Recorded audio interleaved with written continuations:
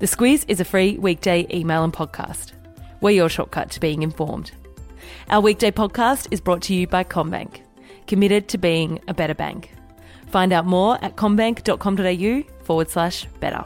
Good morning, I'm Claire Kimball. And I'm Kate Watson. It's Thursday the 26th of September.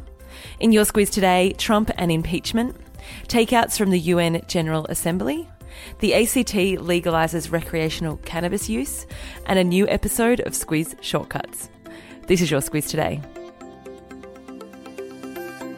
In the US yesterday, Democrat Nancy Pelosi, who is the Speaker of the US House of Representatives, initiated impeachment proceedings against President Donald Trump. This is in relation to the claim that Trump violated the Constitution by seeking help from a foreign leader, that being Ukrainian President Zelensky, to damage a domestic political opponent, that being former Vice President and Democratic presidential candidate Joe Biden. Big day yesterday, and what this does is really start a process around what people say was really bad behaviour by Donald Trump, and even worse than bad behaviour, it could actually be in breach of his duties as President of the United States. The claim is that on a phone call in July, Trump repeatedly pressured Zelensky to investigate Biden over his son's connection to a Ukrainian gas company. Hunter Biden was on the board of that company, and in a summary of that call released overnight, it's very clear that Trump did ask Zelensky to do that, the Ukrainian president agreeing. So Trump's responded to this by tweeting presidential harassment, all in capitals. And an exclamation point. And an exclamation point. When we hear the phrase impeachment, it's easy to think that means the removal of the president, but that's not necessarily the case. Back it up a bit for us. Yeah, it's easy to think that this is the be-all and end-all of that process. What's happening is there's an impeachment investigation, so the committees of the House of Representatives are going to look into that claim and then make a call about whether he has done something wrong. There's then a vote on that. It then has to go to the Senate. 2/3 of the Senate have to approve some kind of action against Trump. So there's a very long way ahead. Impeachment isn't the be-all and end-all for removing a president. A good bit of background there.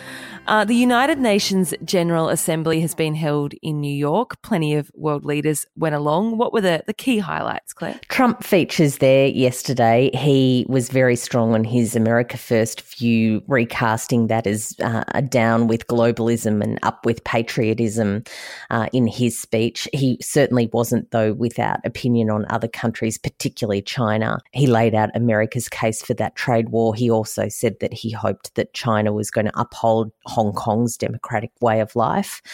We've got Iran's President Rouhani, who has addressed that General Assembly. He says that he's not interested in negotiations with the United States on Iran's nuclear capabilities as long as those sanctions remain in place. And on that note, a new episode of Squiz Shortcuts has dropped today. It's a 10-minute wrap of the US-Iran relationship. Big news item as evidenced by that story at the moment, of course. So we've given you a bit of history between the two nations and the context to understand what's going on right now. Listen to that by searching for Squiz Shortcuts in your preferred podcast app, or it's on our website. And in attendance was our Prime Minister, Scott Morrison. It looks like he's continuing his call for improvements to the recycling of plastics to prevent ocean pollution. And he also urged caution after Greta Thunberg's emotional speech on climate change, Claire. Yes, he really pressed a button that I think a lot of people have been talking about in the wake of that speech, which is that he doesn't want kids to be anxious about climate change. He wants them to have the facts, but he wants them to grow up feeling positive about their futures. Yeah. One world leader that didn't stay for long was Boris Johnson. He jetted back to the UK after, as we covered yesterday, the court ruled his suspending of Parliament for 5 weeks was unlawful. That meant that Parliament sat overnight and featured plenty of calls from the opposition for him to resign. Lots of vitriol in the UK Parliament overnight. Boris Johnson has labelled the Labor Party and the other crossbenchers who are standing in his way of an early election selfish and cowardly. So, yeah, not particularly nice exchanges there. And just to jump back to climate change quickly, a landmark report from the International Panel on Climate Change has been released this week. It says that global warming has already already had a significant effect on the world's oceans. Yeah, just to add to another big news day, It's a big day. It's heavy. Very big report. It says that emissions that are already in the environment will certainly contribute to some fairly big changes in our oceans. That includes sea rises, melting ice caps, and also issues for ecosystems like the Great Barrier Reef, which we're already seeing evidence of through that global warming. If you need to unpack what climate change means and what the world's agreed to do about it, we have a Shortcuts episode out on that topic also. Heading to Canberra now, yesterday a bill was passed legalising the possession and growing of cannabis for personal use. That comes into effect from 31 January next year. A big change there. They're the first city in Australia to do that. It'll be interesting to see whether the federal government responds and given ACT as a territory, whether they override that law. That's certainly something that the people who put this bill through aren't anticipating. They say that they think that it's fine when it comes to federal drug laws and really just chill out and let's get on with making sure that people have health options around cannabis rather than legal ones. Noting the federal government remains opposed to legalising cannabis for recreational use. And on a completely different note, the Pope wants us to stop using so many adjectives. For those more inclined to science and maths, they're the describing words. In a speech yesterday to the Vatican's communications team, he said that we shouldn't be using words like authentic when we're describing Christians, that Christian is a strong enough word, doesn't need a qualifier, authentic, and that beauty manifests itself in the noun. So there you go. Okay. More nouns. A quick message now from a new brand we're working with at the Squiz, Australian Mushrooms. We've been learning a bit about mushrooms through this partnership via the Did You Know section of the Australian Mushrooms website.